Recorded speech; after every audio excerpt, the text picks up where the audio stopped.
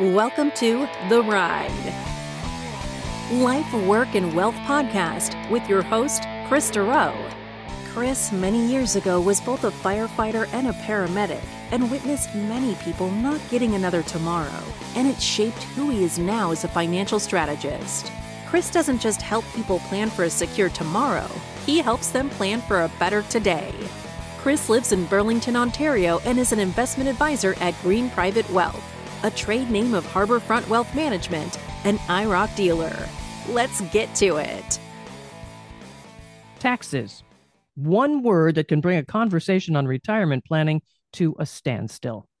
This is part one of a two-part series in which Chris Durow reviews the different sources of income in retirement: government, employer, and personal, how to deal with them, and how to plan with them. I'm Patrice Sikora. So, Chris, a lot here. Where do you want to start? Yeah, this is going to be a pretty content-rich little series. So we're going to break it down into two. So the first one today is going to be the first of two episodes in taxes and retirement and what you need to know. And today we'll mostly just be going over kind of really just a review for people, just to basically help them understand what types of income can you expect in retirement, how do you have access to them, some of the key components of that, and just kind of summarizing that first, because I have to do that first before we get into the second session, which will be more about identifying like key taxation issues that are common for retirees, and then introducing a few tax efficient strategies for drawing retirement income. So we'll start with the more basic one today, just kind of reviewing the income sources and what they are and how they work. And then we'll get into the more in-depth stuff in the second episode. So for listeners, you're going to have to invest time for both to really get the most out of this. So the first thing is I got to throw these disclaimers in from the legal departments. So they're always fun. We're going to be discussing today the most common types of retirement income and tax challenges they present. And we'll be discussing this in general terms. And I simply hope that I can give some value to people listening today and get them thinking about things and what this information might mean to them and their situation. But as you know, taxes and retirement planning can be extremely complicated. And this is not my intention to provide individual tax advice to everyone. Everyone's situation is unique. And for that, you should be reaching out for professional tax advice from an accountant if you really want to get in depth on this. That will make the lawyers happy. That sounds very good, very comprehensive. Okay, so now we can get through all that stuff. We'll start with just the retirement income basics here. So there's really three buckets of retirement income sources. So like I said, we'll just start with an overview here of what majority of Canadians will encounter. So there's three categories, and the first bucket is government. And what that consists of is things like the Canadian Pension Plan, or QPP if you're in Quebec, the old age security benefits, and as well GIS, which we're not going to really get into today, but that's for lower income, much lower income levels, but it is technically a component of the old age security program. The second bucket, they'll call it corporate sources of income. And really what that is basically employer related income. And this can include things like, well, just exactly that, employment income. And that can still be a source in retirement for those continuing to work past retirement age. Or while people become retired, they'll get access to pension plans. Or I was speaking to a client of mine yesterday. He's going to have a pension plan from one of his full-time jobs, but still keep working on this part-time job because he wants to do that. So that's definitely obviously a source, and we'll get into the different types of pension plans in a minute. And then severance packages, which typically trigger the transition to retirement once you receive one of those. Although some lucky people, they're able to take a package of that and then even continue to still keep working, which obviously is great if that option is going to be there. The third bucket, which is the one that we have the most control over, is the personal income. And the personal income that's made up of any of the personal savings that's been growing with it without being taxed yet, considered registered accounts like RSPs, RIFs, and LIRAs, and individual pension plans as well. And these are just the assets that hopefully, if you're close to retirement, in retirement, that you've built over the years for yourself in regards to these personal accounts. So let's just go over the basics of each of these. We'll start with the government bucket. So CPP, most people know what this is, but I'll just do a general overview. It's a mandatory program intended to supplement the retirement income of Canadians. Well, how do you get it? Well, the retirement age, which we'll be talking a little bit about today, is the normal age is 65, where you get 100% of it. And this age, you can receive the full benefit, and a reduced pension can also be taken as early as 60, or you can boost it up and take an enhanced pension of this after the age of 60. But you can't go any further than age 70. And it basically what it is, it's a monthly benefit that you'll get depending on when you take it, between 60 and 70. And it's originally designed to replace about approximately a quarter of the average person's lifetime pre-retirement savings. Currently the maximum pensionable earnings is $64,900 in 2023. And that's just basically the amounts that you are not, like, beyond that amount, you're not subject to pay those CPP premiums that you see coming off your check. And the start and end dates of CPP is they begin, well, you start contributing to it as soon as you start working and you're over 18. And it ends the earlier of age 70, or when an individual 65 and over elects to stop contributing, or of course on death. Now, when to take it. So we're going to talk a bit about this today. The average life expectancy for Canadians, the funny thing with this is different sources kind of give you different numbers. Some say the average age in general is about 83, but yes, the statistic is still there that males still do pass away earlier. Some resources say that males pass away at 79, females 83. So you kind of know that it's roughly around that. The break even. Now, this tends to kind of screw people up a little bit when you talk about it. Like, basically the break even age on if I take it at 60 or at age 65. If you're taking it at age 60, because you can do that, remember the normal, I don't want to say normal age, I guess the age that you get the full benefits is 65. So that's 100% of the pension you get. If you take it before at age 60, you're getting about 64% of those benefits. And the break even of that is, okay, so if I take it at 60, how much further am I ahead taking it early compared to the guy or girl that waited to age 65? Well, you're about 74. So if you take it at 60, you're ahead of the game of the 65-year-old until you're about 74. Once you're 74, the person at 65 now starts to win. So that's where things like life expectancy and that comes into play, because if your family has a significant history, or you have a shortened life expectancy, well, then you're going to absolutely take it earlier. The tax implications for those who take CPP while still working, this can limit the after-tax benefit for workers, especially age 60 to 64, collecting a reduced CPP. So you definitely want to do some figuring out in regards to that. This is one of the most common questions we get. Generally, as I mentioned, delaying, or I kind of mentioned about the health, but delaying makes sense for those who don't need the income and they're in good health and have other sources of income. That, hey, if you don't, why not just let it still keep getting the bonuses? Plus, it's inflation protection on top of that. So if you don't necessarily need it, yeah, it is definitely an option. When you Google this or talk to people, the consensus for a lot of people is just take it early. Don't just go by that. You definitely want to look into your individual situation, and we go through a whole process for this to see if it makes sense. The average monthly amount paid for someone that's 65 right now is roughly $720 a month. Your situation determines how much you'll receive up to the maximum, and where you can find out to get an estimate of this, your monthly CPP amount, is by logging into your My Service Canada account. For anyone that hasn't gotten that, even if you're not really good with the technology, I highly recommend going online and getting registered for your My Service Canada account, because it can just help you. And there's a lot of useful information there for sure. The taxation, so it's fully taxable in the hands of the recipient. It's included it's just taxable income in the year that you get it. It's not eligible for, like, CPP benefits don't qualify for the $2,000 pension income non-refundable tax credit or pension income splitting. You can split CPP, but we'll get into that a little bit later, but it doesn't fall under the pension income splitting component. It's basically 100% taxable because the earned income used to pay those CPP premiums hasn't been taxed yet, just like RSP contributions. So I just want to touch on this one more time, Patrice, because like I said, the biggest question we get by far is, when do I take this? So eligible CPP contributors, they can start drawing, as I mentioned, at 60 and anytime up to 70. Early pension deduction is 0.6% for every month the pension is taken before age 65. So any year before age 65, you're losing about 7.2%. This totals a 36% deduction in the pension if you take it at age 60. The late pension, take it, which is any age over age 65, there's an increase of 0.7% per month that the pension is taken after age 65, so up to age 70. And that's basically an 8.4% increase per year after age 65 for every year that you wait, which means you could bump it up by potentially 42%. It's not taken to age 70.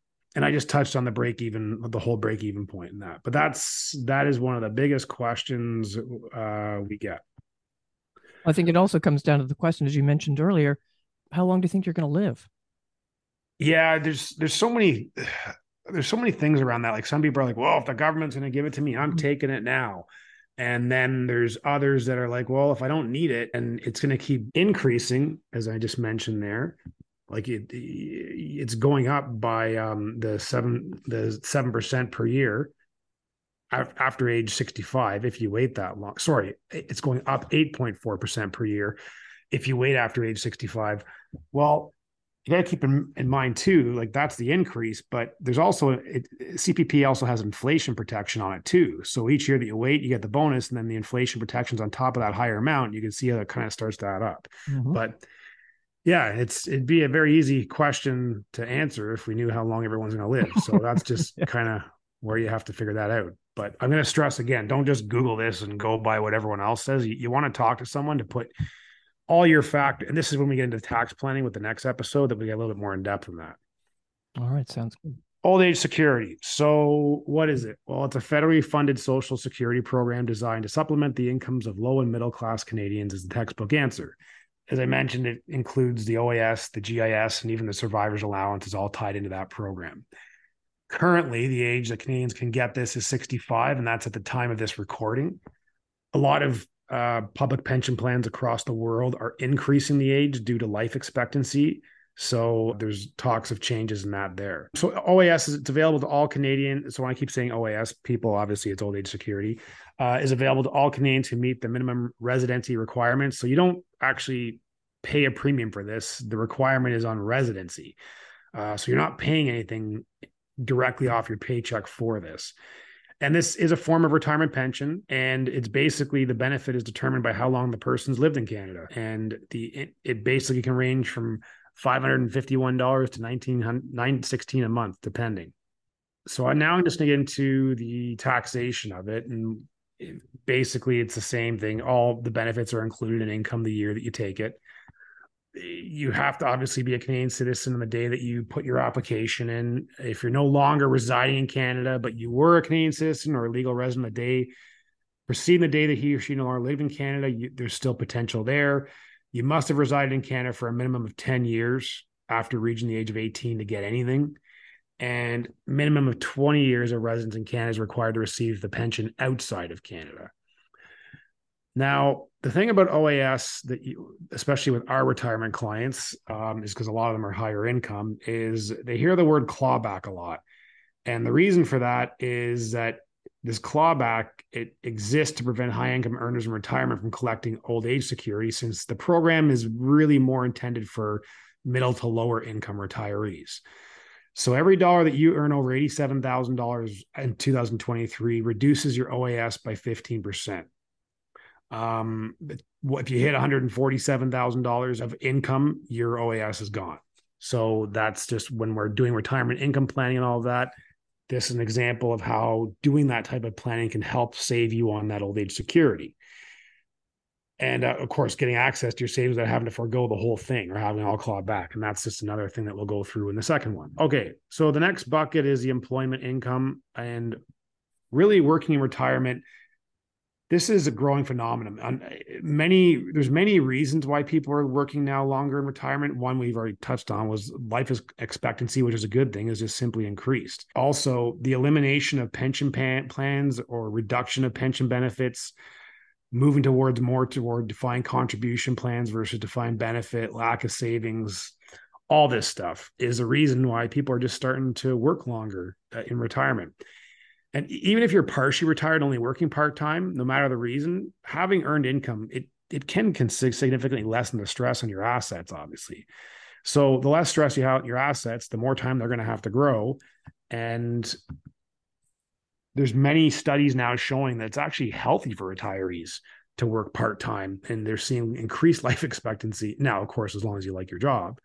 But yeah, so anyways, some benefits there. Okay, so now we're going to get into the registered pension plans. I'll touch on two of the most common ones are defined benefit pension plans, defined contribution pension plans.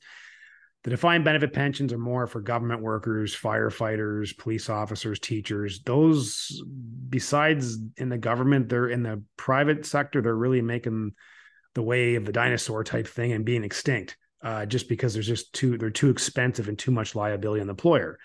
So they're getting rid of a lot of those defined benefit pension plans. Defined contribution pension plans are more popular in the sense that it's not as much pressure on the employer, not as much liability. They're more portable because nowadays too, people tend to switch jobs a lot more than they did 20 years ago. And once again, those are also fully taxable. Taking income from these pension plans, it just depends. You can transfer them out, the commuted values. You can start taking like a defined benefit pension plan. You'll start taking it with your best potentially 5 years. There's formulas for that. You can also just move some of these into an annuity if you wanted to, and it just is in exchange for a lump sum of money, and financial institutions going to give you a series of regular payments for a period of time. It's the payments determined by like the amount that you deposited, interest rates, the time, your age. They still take into consideration your sex because of, as I mentioned, females still have a longer life expectancy. Yeah, and that's pretty much all I had in regards to the registered pension plans. So the next thing I was going to talk about is severance. There's not really a whole lot to talk about there. They're tax-exempt benefits. They're completely taxable when you take them. They're awfully large sums. They can create significant tax events. So if you know you're getting a good size severance, you are definitely going to want to have a chat to see what the options are, such as do you have a rollover, which means that you can just simply directly roll it into a retirement account. And if you were part of an employer, there's these pre-1996 rules where if you don't have enough of your own RSP room, that you might have extra room because you have years of service. This is really important actually for people that are getting severances, that if you worked before 1996, you could potentially have $2,000 of extra year, a room in your RSP per year up to 1996, which will help you shelter some of this. So it's important to definitely look into that, because some people, when they get these severances, they're great, but if you don't have an RSP room to shelter the whole thing, well, it's now 100% taxable income. So you just have to make sure that you're aware of that. The last bucket, Patrice, is just the personal income bucket, and RSPs. We have RSPs, we have TFSAs, we have non-registered investments, those three areas. And for the RSPs, most people know what they are. They're designed to just basically help you accumulate wealth in your retirement planning years before you retire. The biggest thing it gives you is deferral of income tax. So the savings in the RSPs, they grow tax sheltered until the income's withdrawn. And the contribution room, which you can always find on the previous year's notice of assessment. So the deadline this year is March 1st. And for anyone that wants to contribute for the previous year, last year, they can go on their notice of assessment and see how much RSP room they have. If you're wondering where that comes from, it's 18% of the taxpayer's earned income up to a maximum for 2022 to $29,210. So whatever amount's lower out of those two, that's how much RSP room you have. Unlike pensions, the money in RSPs can be withdrawn actually at any time. You don't have to wait. Withdrawals are fully taxable. Once you get to age 71, hopefully you got all your tax planning in line, because now it's being forced out. Now at age 71, the following calendar year, 72, it's starting to get pushed out, the minimum amount, and it has to be obviously converted to a RIF to do that. Tax-free savings accounts, they are important to have in retirement as well. They're funded with after-tax dollars. This year, the contributions actually went up $500, so it's now $6,500 a year, but you're allowed to put in. compared to 6,000. Anyone that was over the age of 18 in 2009 and you don't have a TFSA, you have up to $88,000 a room in these TFSAs, which is a lot of room and is a very big asset to have access to, because we know there's no tax on it, but I'm going to say it again because it's so important to have money in these things, especially with the increased taxation that we currently have and what's going to be coming in the future. So you got to be taking advantage of these. And you want to make sure that you're invested in something that's going to make you a good return, of course, applicable to your risk level and time horizon. But why I'm mentioning that is because a lot of people, they get TFSAs, the institution that they're at just puts them in a high interest account, meaning they're earning whatever, 2, 3, 4%, which is higher now because the interest rates are actually better. But still, it's tax-free. If you're making 2, 3% completely tax-free, not going to really change your life, versus if you're getting a much better rate of return consistently over the long term, compound in a tax-free environment, that starts to become a pretty attractive asset in retirement.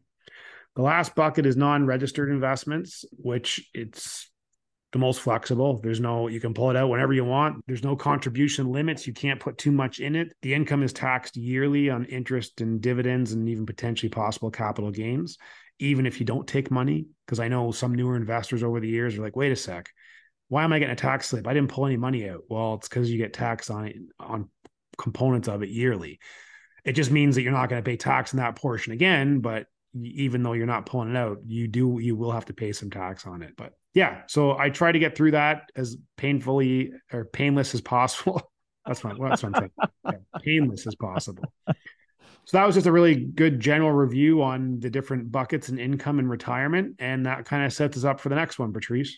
Well, there is so much in there, Chris. Really, really a lot of questions, I'm sure, raised in some listeners' minds. So how can listeners reach you if they want to talk? You can reach me through LinkedIn. You can reach me through our Facebook page, which is Green Private Wealth, or the website, which is greenprivatewealth.com, and go to our team page or contact page, and you'll be able to get a hold of me there. All right, listeners, don't miss part 2 of this discussion. This is only part 1. Follow Chris's podcast to make sure you know when it's ready for you, and please share with friends and family. Thanks for being with us.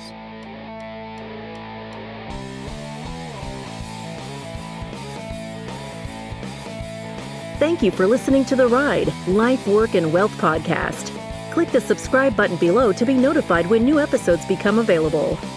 All comments are of a general nature and should not be relied upon as individual advice. The views and opinions expressed in this commentary may not necessarily reflect those of Harborfront Wealth Management. While every attempt is made to ensure accuracy, facts and figures are not guaranteed.